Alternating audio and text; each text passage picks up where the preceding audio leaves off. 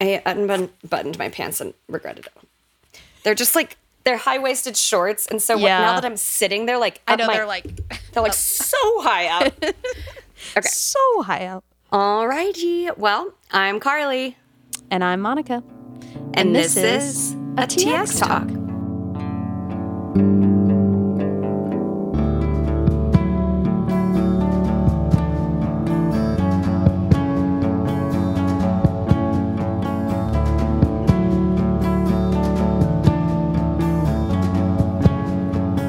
Follow the sultry sound of my voice. What is that from? I know. Damn it. Damn it. Well, I'll think of it. I'm going to Google it. Wait, don't say it out loud yet. Okay. It's right Disney, I think. It is, yes. Oh, yeah. Sultry sound of my voice. I want to think of it. Give me a minute. Okay. Well, how long? Because let's do this. Oh, and then you'll think. Yes.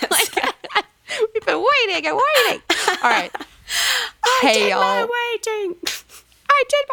12 years of it in Dillon, Texas, y'all. Welcome to our third DX Talk, which is our cast interviews. Yes. So this is when we have our lovely actors from Friday Night Lights on to talk to us about their experiences, their stories, and give us the inside scoop. And this week we're so excited to have on Liz Michael, who portrayed Corinna Williams, Mama Smash, a woman of many names. Yes, Of a one woman of many names and many factor talents. That we all love her. Yes. Yeah, no, we were so excited. I mean, she's one of our favorite characters on the show. She is one of the best actresses on the show as well. And she was just a delight. She made us literally crack up with all of her stories and tear up. Yeah. And also I said my cheeks hurt because I was smiling so much. It was roller awesome. coaster. I loved it. Yes. Roller coaster ride. A hashtag blessed roller coaster ride. No, it was lovely. Hashtag blessed. She totally floored us and had so many awesome stories and amazing, her stories from her incredible career. There's just, so much that we're excited to share with you guys. We are. So if you don't follow us on Instagram, Facebook, Twitter at TX Forever Pod, so you don't miss another episode. And please enjoy Liz Michael.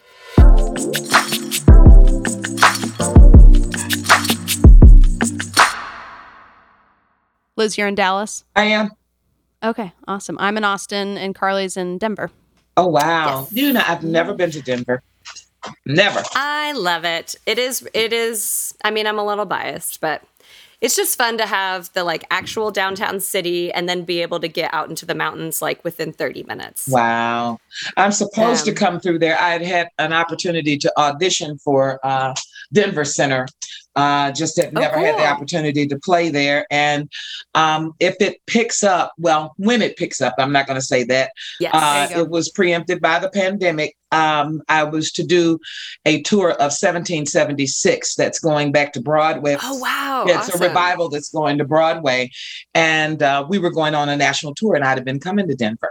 So it'll hopefully it will happen next fall. So 2022, 2023. Hey, things are coming back. I know. I start rehearsals. Yeah, I start rehearsals week after next for working here at the Dallas Theater Center. Yeah, so it's our first time in front of an audience. Hey. Oh my gosh. I mean, I'm not even in front of an audience in regular times, but I know Monica's had that sort of back performing. Haven't you kind of done a show since? I'm doing one in a month, so that'll be exciting. It was all virtual. Have you done an unmasked one? That'll be the first one. Yeah. Oh, well, okay. I had to sing with a mask on in December. I do remember that one. Really difficult. So we're excited to get back to that's pretty hard. Yeah. Well, cool. Yeah. So Carly and I, we grew up in Fort Worth, Texas. Yeah. Fort Worth girls. But we like Dallas too. We do. No animosity. We like all Texas cities. And I don't know about all Texas cities. There's a few stinky ones. Listen, I mean, literally. It was so funny. Years ago, I did a show with troop. Oh my God, Second City. And we had a whole thing, a bit about Dallas-Fort Worth rivalry. And we sang this song, and it was Fort Worth against Dallas. But when we got to the end, we all stood and faced the audience and said, the one thing we can all agree on, thank God we're not from Houston. Okay, I agree with that. I love that. At the end of the day, I have family in Houston, and I lived in Houston for like 3 months. I concur with that statement. My mom was from Houston, and I spent a lot of time there as a kid, and I went to Texas Southern University. Yeah. And it's funny, anytime I meet people from Houston, I just worked at Theater Under the Stars in 2019, and I would tell people anytime, oh, where are you from? And they turned it on me. Because if somebody will say, well, where are you from? I'm from Houston. I said, oh, you have my sympathy. And people in Houston turned it on me when I said, oh, I'm from Dallas. Oh, I'm sorry. Okay, but no one knows what's going on in the Panhandle, though. That's for true. I don't know about that. No. But yeah, we always wanted to start a podcast together, and we have known each other since we were 8. Oh, wow. Yes. So we go way back. Yeah. And have watched Friday Night Lights since high school. Yes. Oh, that's been a long journey. Incredible. Yeah, I can't believe it's been that long since we did this. I know. It's like 15 years, I think. I know. It's crazy. Insane. Insane. Yeah, my baby girl, my kids were on the show a couple of times in the stands. Oh, really? And my baby girl was an extra, just a kid hanging out in front of our house there in the apartments. And my baby girl she'll be 27 this year. Oh my gosh, that's our age. I just turned 27 last week. Yeah. And insane. It does feel a little crazy. It does feel a little insane. Yes. But yeah, it's been so fun to just revisit the show and watch it again in 2021. I agree. Yeah, and get to connect with people like you. And we should do our little spiel. Go ahead. Yes. So yes, just our story of like when we started and kind of like what the show grew into. We started last year in August. Like Monica said, we'd always wanted to do a podcast, but then in the pandemic, we started hearing some of our like favorite and very high level professional podcasts go remote. And so we've never lived in this, we haven't lived in the same city since high school. And so we were like, I think we could do this remote. I think it's time. And so we launched in August, and it's just been an awesome way for like us to reconnect. I mean, obviously, not like we were out of touch, but we weren't spending 2 hours together every week. That's beautiful. So it's just been a really special journey. And then another part of our journey is that I had bone cancer when I was in high school. And so that was something that Monica and I did together in high school, and obviously it was a huge part of our lives. And so when we started the podcast, talking about Jason and his experience with trauma in a small Texas high school, and that kind of story was really parallel to the show. And so we were like drawing all these connections. And then, unfortunately, I had a relapse after 10 years of being cancer-free in, what was it, Monica? September? End of October? September. So like a month into us starting the podcast.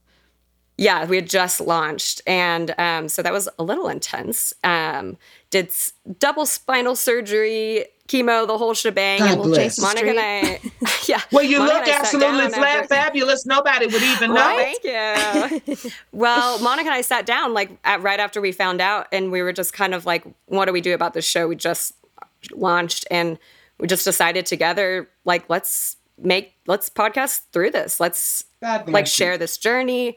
Let's bring people into this story and what somebody it feels needs like to be to a part hear of something it's like going to this. heal somebody else too. Amen. Yeah. And like Monica and I, unfortunately, just have a lot of experience with dealing with trauma and grief and this situation. So we've kind of made it a part of the show. And it was in my spine. So I had spinal surgery, learned to walk again, did spinal rehab. This is all literally episode by episode, Liz, of Jason Street, like in rehab. The day that Jason, as we were progressing through the show, that Jason leaves spinal rehab and goes home was literally the same day that I left and went back home. Oh, wow. So it's just been this crazy journey. My coworkers got a cameo from Scott Porter that was really, really sweet, that he put a lot of time into just kind of recognizing the parallels between our spines, although his is not real. But again, touching somebody, you see, that's the thing. It will touch somebody's life at a time you have no idea what it means to somebody, and there you're going through it. Yeah. Yep, absolutely. And what you're going through is going to touch somebody's life. Yeah, I hope so. It's been really special for us, and for it to be a part of the show. And as you see, I'm done with all my treatment as of about a month ago. I thought it was a fashion choice because it looks high fashion to me, baby. Thank you. High glam. I'm pretty into it. It might stay. So stick around. Yeah, and just 2 weeks ago, I had my final scans and everything looked good. So we've got a lot of hope right now and are looking forward to a great summer. But that's our little spiel, Monica's and my little Friday Night Lights journey. I'm sending all positive healing vibes your way. Thank you. Just positivity aimed directly to both of you all, but especially you. Laser beam. Yes. Thank you. Yeah. Well, let's dig into it, Monica, shall we? Let's do it. Yeah, so everybody, welcome our third ever TX Talk guest, Liz Michael, whoop whoop, also known as Corinna Williams, Smash's mama. We are so excited to chat with you today, Liz. Miss Williams is one of our favorite characters on the show. 100%. I don't know if you know that. I'm so excited. And basically every scene where you and Gaius share the screen at all is always just the most powerful, most impactful, our favorite scene of the episode, just time after time. And so we are just really excited to dig into your role and what it was like to be on the show. Yeah. Well, I'm glad to be here. Thank you for inviting me. Yeah, of course. So before we get into all things FNL, Carly and I also grew up in the theater. So we know that theater is a huge part of your life. So I want to talk to you about that. So I read that the Dallas Morning News described you as a fixture on the Dallas theater scene. So tell us about your loyalty to the Dallas community and some of your favorite roles that you've played at Theater 3 and the Dallas Theater Center. Well, I am a product of the Dallas theater scene. In fact, I'm using my mentor's computer right now. I don't know if anybody knows, but his name is on the screen right now. His name is Akeem Babatunde. And I started working with him in 1990. And I had done theater before then, community theater. I grew up doing theater. I majored in theater. I majored in dance and changed my major to theater. Yeah, I was a ballerina from 5 into college. Ballet, modern jazz. Yes, and I'm 6'1". If anybody knows, I'm a woman of a certain size. And I was 6'1" at 13, and I went to the Performing Arts High School. But I became a professional. I signed my equity contract in September of 1990. And he was a company member at the Dallas Theater Center at the time. And I started working with him, and he brought me to the Dallas Theater Center. And I did my very first production there in 1991, before you all even thought of. And I've been there ever since, doing plays. And in 2008, we ended up getting a brand new artistic director, Kevin Moriarty, who's very exciting and exuberant. And he's all things. I mean, when you see him, you can't, it's infectious. You can't help but laugh because he's just so passionate and he can't sit still. Right. And he resurrected the acting company. The acting company had been dissolved for a while. And when he resurrected the acting company, he asked me if I would be a part of it. And I'm grateful to say I've ended up being able to originate a role on Broadway that started at the Dallas Theater Center in regional theater. That's amazing. It was, at the time, it was called Give It Up. And the name changed. Douglas Carter Bean, you would know him from Tu Wong Fu and Xanadu. He wrote all of those wonderful things. Yeah.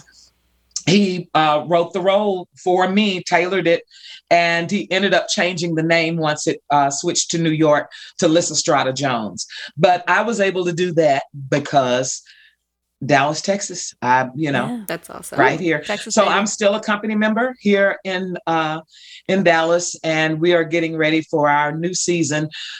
This will be the very first time that we'll be back in front of an audience. It will be outdoors. We're getting ready for Working and musical. And that's going to be very exciting to, delve back into live theater again. Yeah. Yes. That's awesome. Amazing. Okay. Our next question was about your Broadway role. I'm sorry. You can't be on the podcast. She was like moving my table. She likes to come on the show. Oh. But yes. Yeah, that was our next question. Okay. Can you tell us about sort of what that was like being pulled up to Broadway and your Broadway experience? It was so funny because I've done theater for so long and I've done it regionally and even had the opportunity to go abroad with my mentor, King Babatunde. I've done shows in Switzerland and Paris, a beautiful musical about a Dallas musical figure, Blind Lemon Jefferson. And we took that to Europe, and we did do a stint for Summer Stage in New York in Central Park. So when they were like, oh, we're going to Broadway. Well, first we performed off Broadway. And, I've done theater for years. So when it transferred to the Walter Kerr, which is on Broadway, I was just, and we would rehearse every day while we were in previews. Now, that's one thing I didn't know.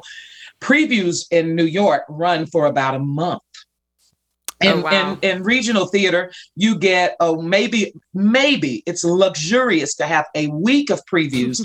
Therefore, you can go in. You all know as theater people, you get to go in and make changes if things. You run the show in front of an audience. You see what's working, what's not working, make some changes, and But for a month, you are rehearsing every day and making changes on Broadway. Wow. And so, yeah. So I'm still in the regional theater. I'm like, finally we'll lock this thing down.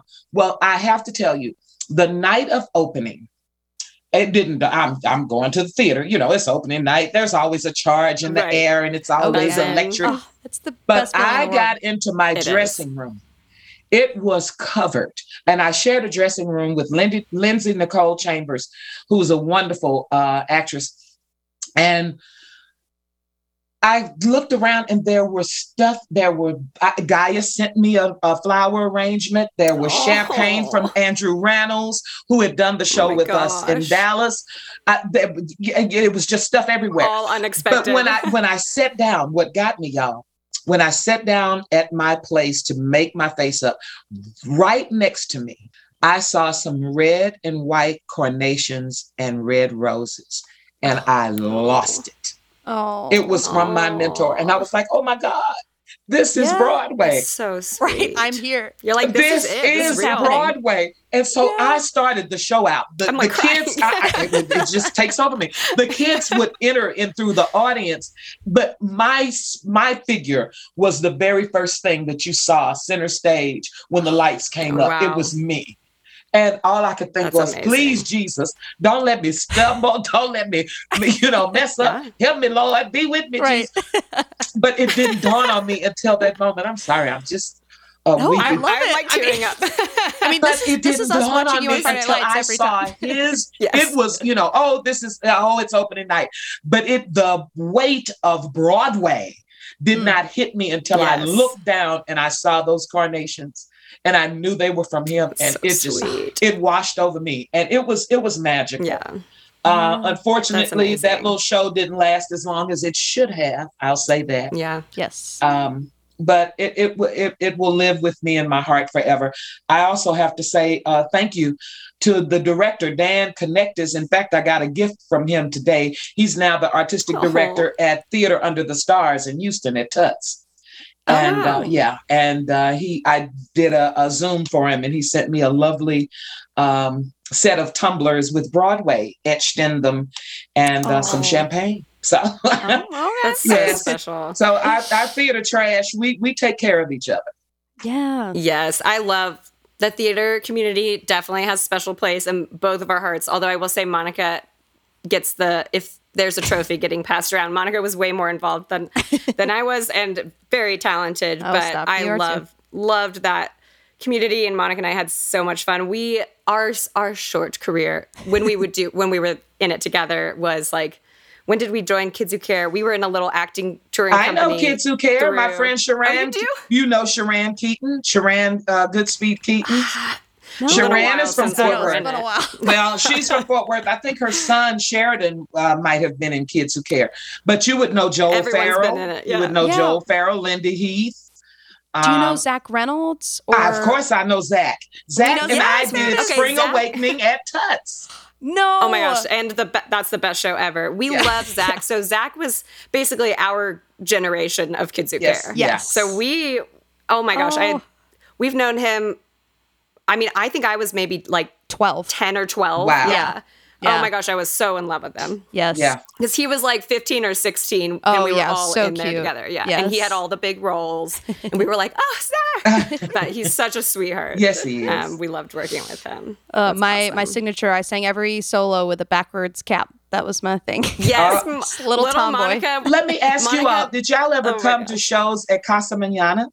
Oh, yeah. All the time. Did you happen to see Godspell or Once on This Island? No, but we've been in Godspell before. Well, I did that. Casa, I did Godspell, I did Once on This Island, and I did Cinderella. And the last show I did there was after they changed it and messed it up and took it out of the round. Yeah. But I got to work with Ruta Lee. Oh. I did Best Little Whorehouse with Ruta Lee. She had entrance applause. I knew whenever I think I've only had entrance applause one time in my life, but I said if I aspired to be like that. When you get entrance applause, I said, "Oh, Miss Mona, they should have given you Mona," entrance applause. and she walks on, and the show stops because that's nothing but the theater.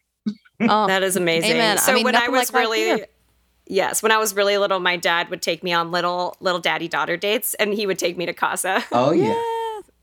Sweet. I love that. Casa. Yeah, my sister was in Footloose in 2008 or 9 at Casa. Yeah, but... It was mostly like kids would graduate, Kids Who Care, and then if they wanted to stay in theater, they would come on to Casa.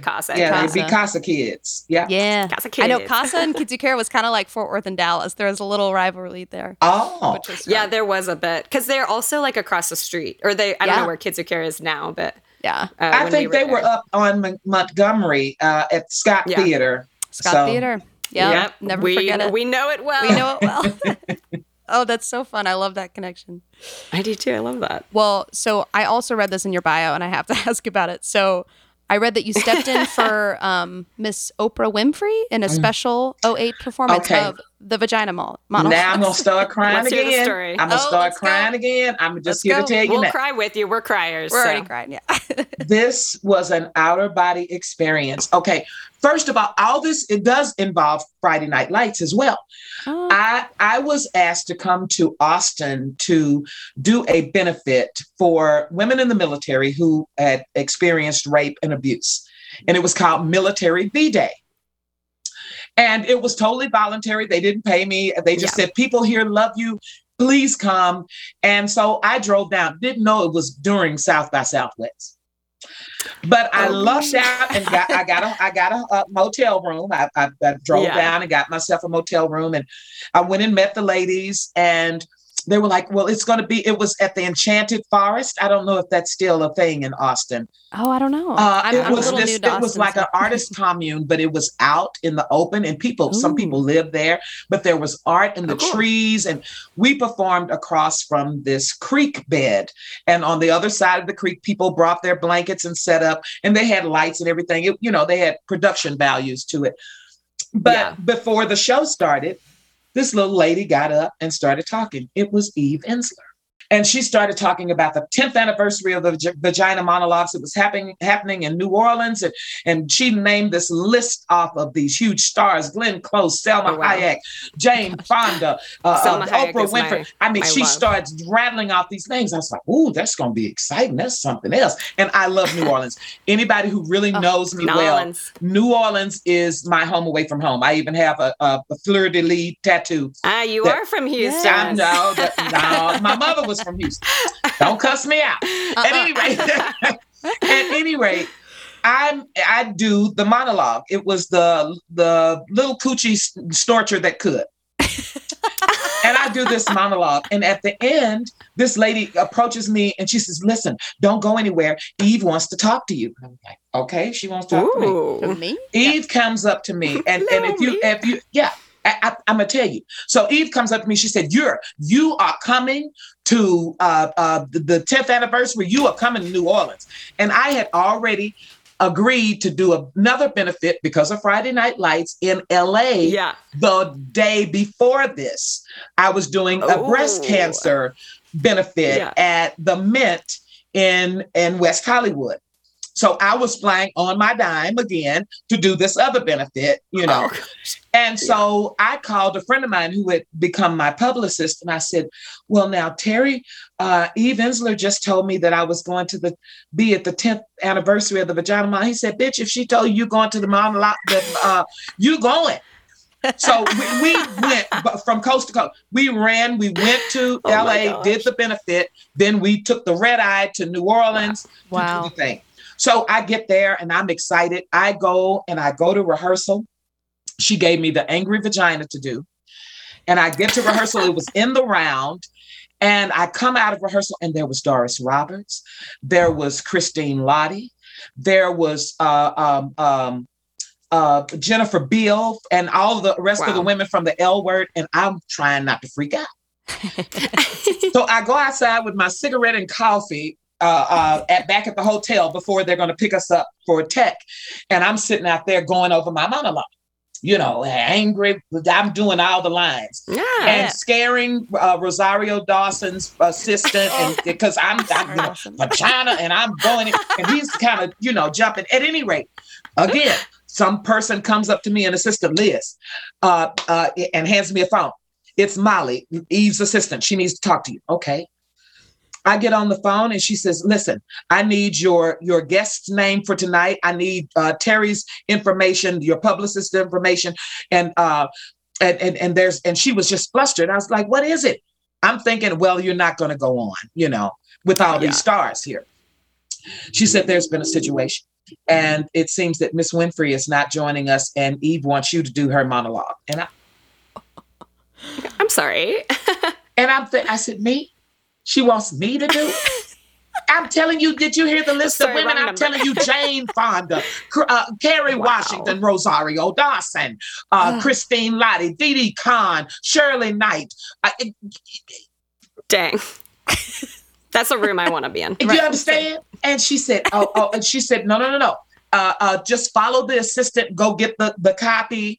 And I said, well, am I doing the Angry Vagina as well? Or am I just doing this one instead? Am I doing both? She said, I'll call you back. So by the time I get to the elevator, my publicist is coming.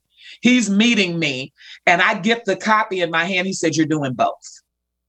So I go in my room to get my stuff together to go to the venue. And I connected with that monologue immediately because it was about New Orleans. I told you that's my home away from home. It was about this woman named Pat Henry who cooked for her neighborhood, who was and I just was over here cooking for my mentor. So that it just lets you know the parallels. It spoke to me. The piece spoke to me. So I go up and I do my vagina monologue, the Angry Vagina. And everybody, because Friday Night Lights was really hot back then. And so people recognized me. And then I go up and I do this, hey, Miss Pat. Hey, Miss Pat, what you cooking?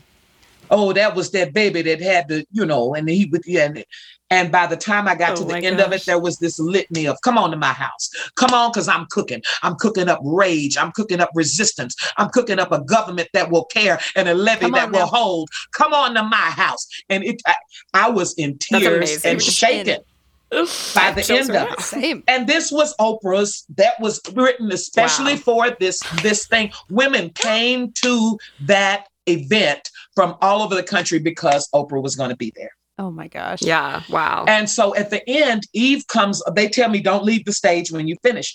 Eve comes on stage. She says, just a minute, just stay right here. And then she turns and says, ladies and gentlemen, Miss Pat Henry And the woman that the thing was about came up on the stage. I was a noodle in the middle of the stage. We all hugged and rocked, and people were screaming and hollering. Gosh. It was out of body. And so I get to my seat, and between every actor was an activist from across the world. There were women from all over the world there. Mm-hmm. And so it was Doris Roberts. It was the activist. It was me, an activist. It was Christine Lahti. And the activist had just gotten up when I sat down. And Doris Roberts leaned over and grabbed me. She said, Oprah couldn't have done that.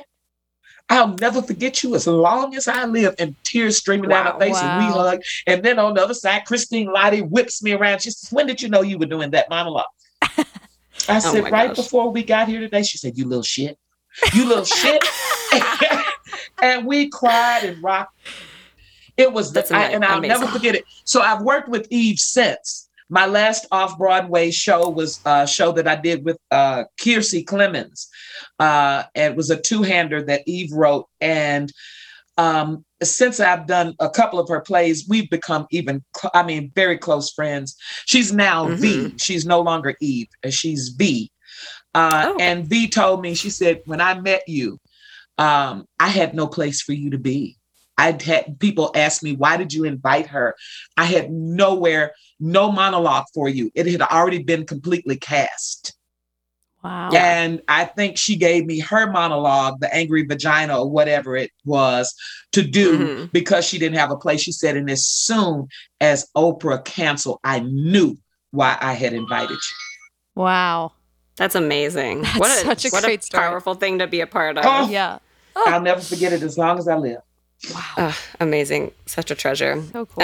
I love that. I love that story. I know. Okay, so let's transition back to our TV world. Yes. So we know just from what we've read, and we talk about it all the time on the podcast, how unique the set, just being on set for FNL was, and how tightly, I almost said wound, how tightly bonded all of y'all were and connected, and how much improvisation was featured, and how much they trusted y'all to build these characters. So tell us a little bit about like just your overall experience of being a part of that show. Well, first of all, it was no set. It was somebody's actual home. Right. True. These were people's homes. And so the feeling and the environment spoke to, someone lives here. So you got that part of their energy.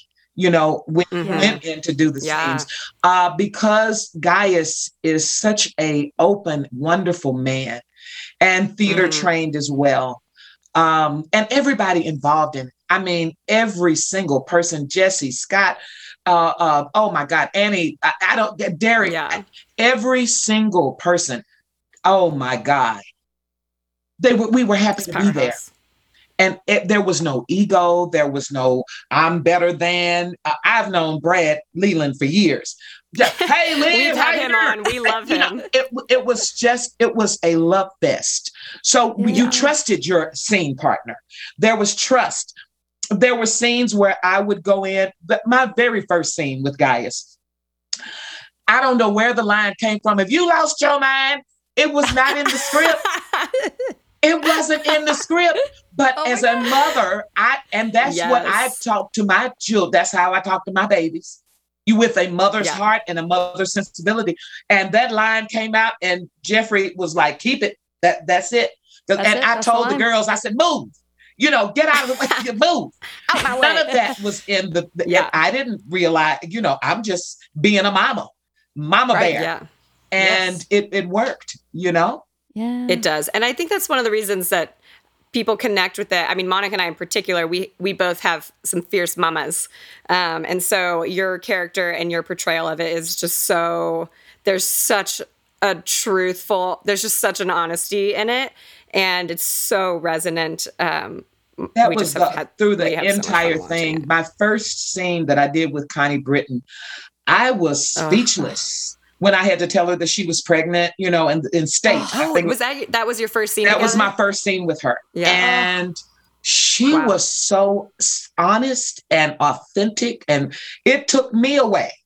It took me a minute to just, I have to say these words to you, baby. It was the authenticity, and especially, come on, it was just wonderful all the way around. And so I think because of that emotion and the authenticity that everybody brought to it, it allowed us to have free reign in some ways, you know? Yeah. Mm-hmm. Oh, I love that scene so much. We talked a lot about just her reaction was so perfect because she's just like, it took my breath away. Right? Yeah. Yeah. Ugh. And we hadn't really rehearsed it. You know, you go in and you're like, okay, we're going to do thing. And if you hit your mark and and it was so real. I was. You're like, wait, is this a real moment that's happening? It was a real moment. Right. You know, 100%. That's beautiful. Well, it's so interesting to watch the show 15 years later after it aired and just see how they handled, issues like race and gender roles and generational things. And when we spoke with Asha Davis, who played Waverly. Love Asha. What an angel. We feel like her best friend. She's a sweet lady. So sweet. She is. Yeah, we asked her, how she thought they handled the portrayal of her character's mental illness, looking at it then and how she feels about it now. And so I just wanted to ask, do you watch it back and you think, oh, we could have handled that more? Or like, it's out of touch. Right, it's out of touch or whatever? Or no, do you feel like it was timely? You also have to remember the time that we were shooting it. Yes, totally. It was, it was current or ahead of its time. I think we talk about it being ahead a lot. So these things it's resonating with people in a different way now, but we covered that back then.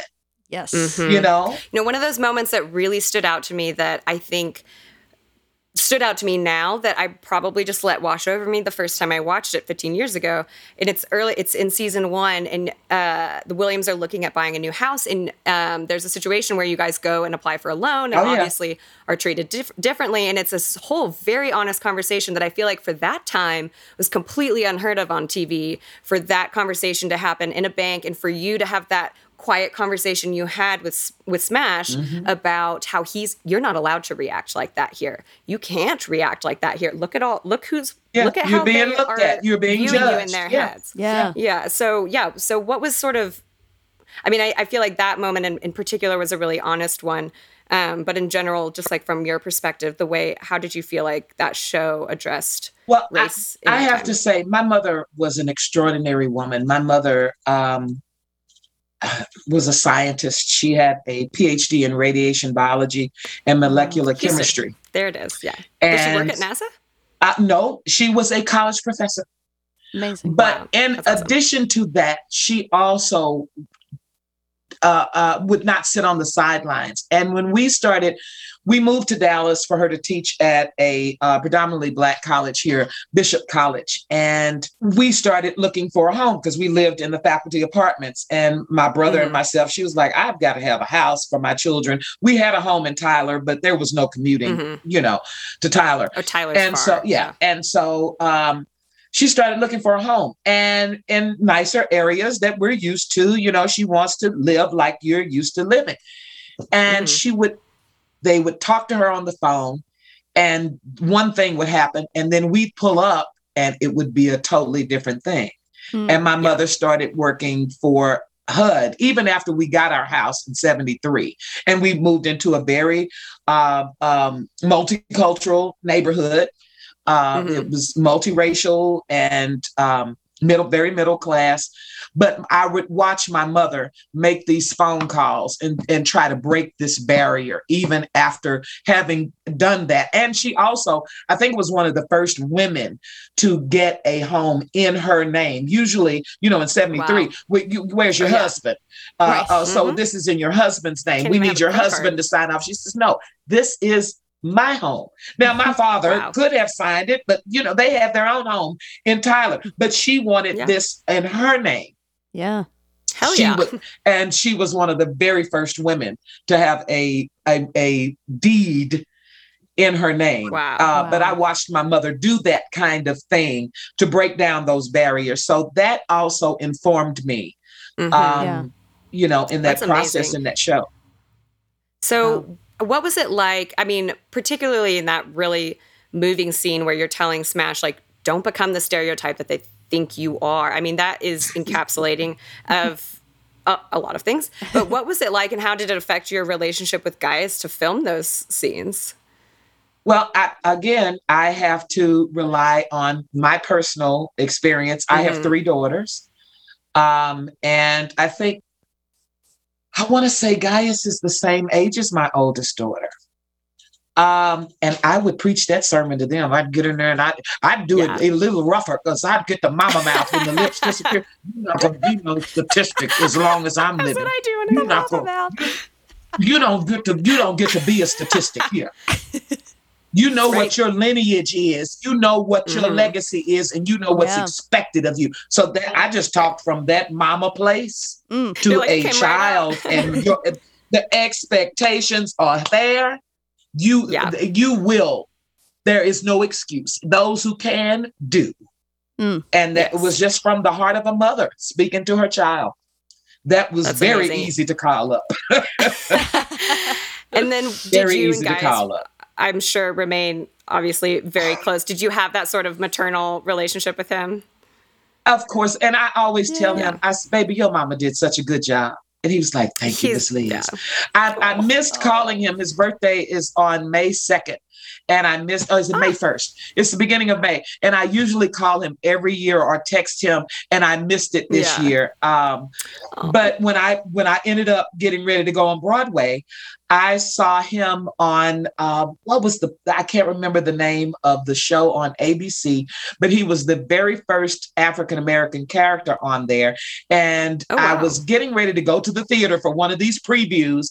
And Whoopi Goldberg was talking about, well, they've got the first African-American character, a Pan Am. On Pan Am. And I look up and there's Gaius. So I call and I'm so excited about him. And I forget about going on Broadway. And he was like, well, what are you doing? I said, I'm opening the show on Broadway.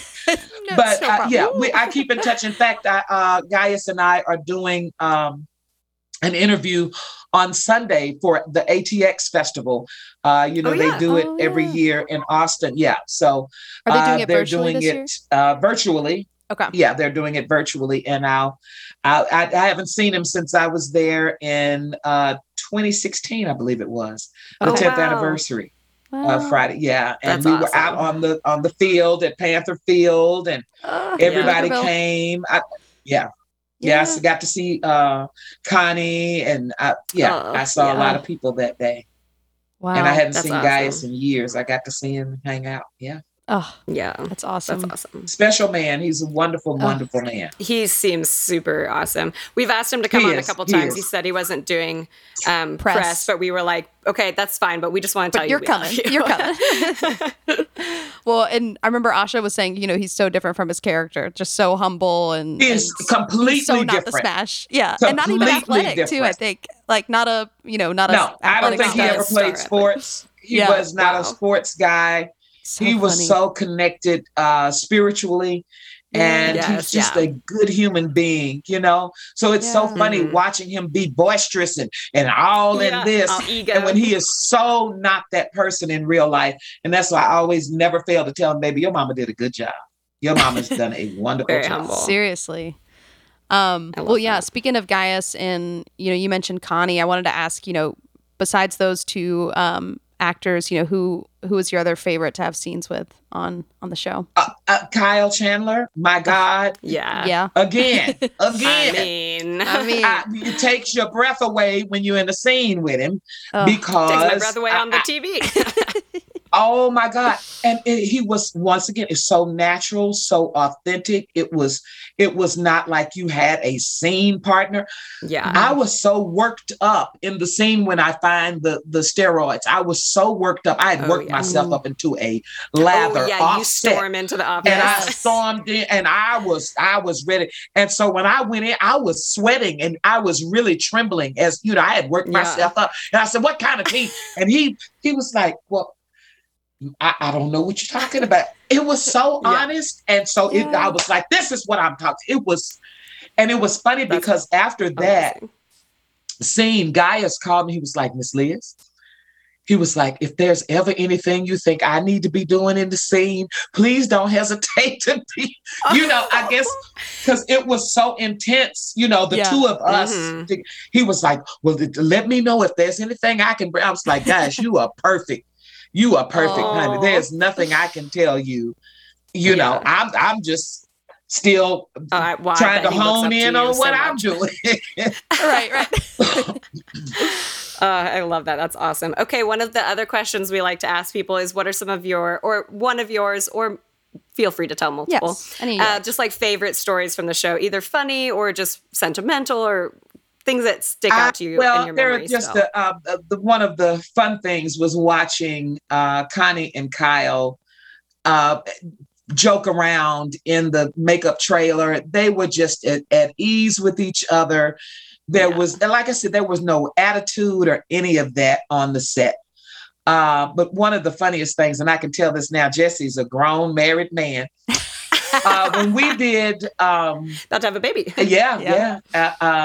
We did State, and we came to Dallas to film it. We had done part of it down in San Marcos, the parade. And then I think we did another scene in Austin, but we did the final at Texas Stadium.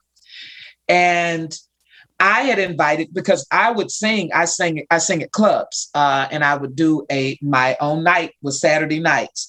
And that was a good thing about Friday Night Lights, because it allowed me to, drive back into Dallas, do my Saturday night gig, and then turn around and go back to Austin, because we didn't film on Saturdays. So that was a Saturday night, and I had a gig. So I invited everybody, y'all come on to the gig. Now, Jesse couldn't have been. Jesse had to be 16, 17 years old. Oh. He had to be about 17. Baby.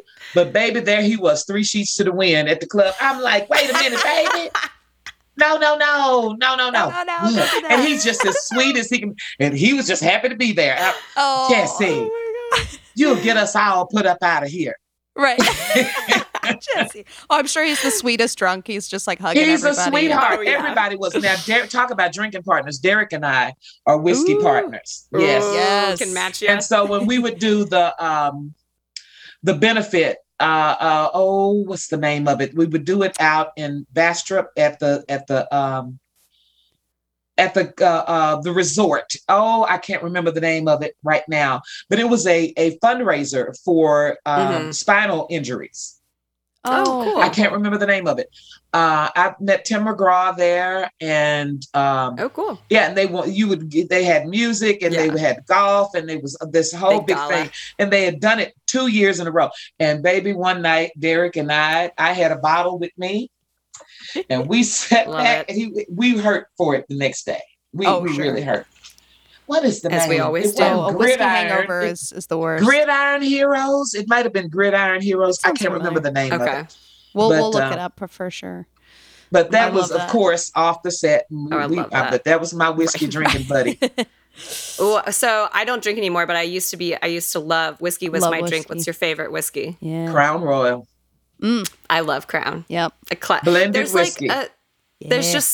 That's like a personality. Crown is like almost, I don't know. There's just like the people who drink Crown, that is their drink. It's like on brand. I know. It's like a loyalty. I drink other blended whiskeys as well. I have to admit, there's a new one that I've tried called Legacy.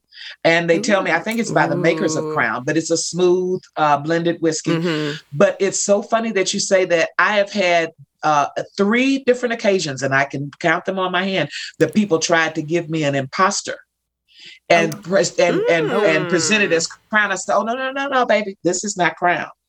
And they're like, oh, no, I poured this out of the bottle. You may have poured that out of the bottle, but this is a Crown. You're like, I can tell. Mm-hmm. Yeah, don't pull a fast one. Yeah. When you're a Crown drinker, you know. Exactly what I mean. Yeah, I love whiskey, but I was more of a tequila connoisseur. I can't do tequila. Love tequila. Oh, tequila. I know. Yes, and it did. I don't drink anymore, and it almost did. No. Yeah. I love those stories. Okay, what was your favorite episode or scene to film that you still think back to, and it was just really, really special to you? the two up that stick out in my mind. One is the confrontation with Coach, and the one when I realized that the whole episode was really basically about my family when we were going back to our hometown. Oh yes. And my child overheard me talking about his daddy. And I cried when I got that script. I was like, this is all about us. Oh my God, it's about our family. And that one was very, very touching to me that, I had to be honest with my kid and let him know what had happened really about his dad. And the one with the recruiter and Connie and really realizing, I cry every time I see it. Every time I see it, when I say I didn't know it'd be this hard letting him go. I know. It breaks my heart every time I think of it as a mother, Yes. Didn't know it'd be this hard. Letting him grow up. And that scene in the grocery store, Connie's so amazing. Yes, when she gets that guy to back off. She's like, is there a problem here? I think you just need to go on, sir. Right. You just need to go on. Yep. I love that. And there's just something about watching a mother stand up for another mother. Just makes me tear up. It's amazing. Yeah. Love it. Yeah, no, I mean, every time we break down an episode, any scene that you're in with Gaius, we're like, well, we cried a lot. We had to kind of pause it and take a little time. Yeah, we love it. Oh, so good. Well, do we have anything else, Mon? I would love to know kind of what you're doing now, because I'm like, okay, now I'm in Austin. I got to come see you perform. Well, I things host, are opening. For the last 7 years here in Dallas, when I've not been leaving to go do theater in other places, I host every Monday night a entertainer showcase at a jazz club with a live band. It's called the Entertainer Showcase, and the club is the Balcony Club. Okay. And I do stream it on my Facebook page. I also and there's a Facebook page that's dedicated especially for Monday nights. It's called Monday Night Music Therapy. And so last year with the pandemic, we did it in the living room. We just would do Monday nights, and for an hour, I would stream on my Facebook page. And finally, I was like, we need our own Monday night page. And so we started streaming it from there. I'm getting ready to go back into rehearsals for a musical that's happening this summer called Working. It's here in Dallas. And the pandemic stopped me from going back to Broadway. I would have been on Broadway right now had the pandemic not happened. In the revival of 1776. It's a whole new cast. I'm playing John Hancock, just to let you know. That's amazing. Well, of course you are. It's non-binary.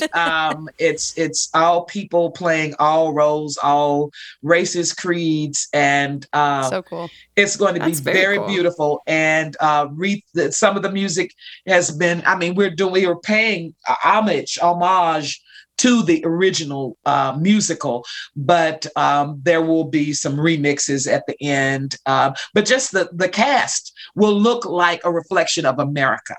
Yes. Wow. And the words, awesome. When you think about the Declaration of Independence, and when you look at this cast, it will land differently. Because we all are in this country together, and everyone can see someone that they relate to. Everybody can see themselves represented on the stage important. When you talk about a declaration. Yeah, so that the pandemic stopped that. I was in San Diego at the Old Globe doing Little Women. I was playing Marmee. Marmee! I was Marmee. And we love Little Women. And I was going to leave that and go to Boston, go to New York to start rehearsing for 1776. It would have opened in Boston. Then we would have done a national tour and then gone to Broadway. When you get to Denver, I'll be there. All right. I'm telling you, I'm coming through. So yes, I'm excited. All that of sounds my Friday amazing. Night Lights fans, if you are in a city and you see 1776 is coming, please get your make tickets. plans to come and see that musical and support. Oh, I love it. That's so amazing. It will be probably happening, hopefully, fast forward next year.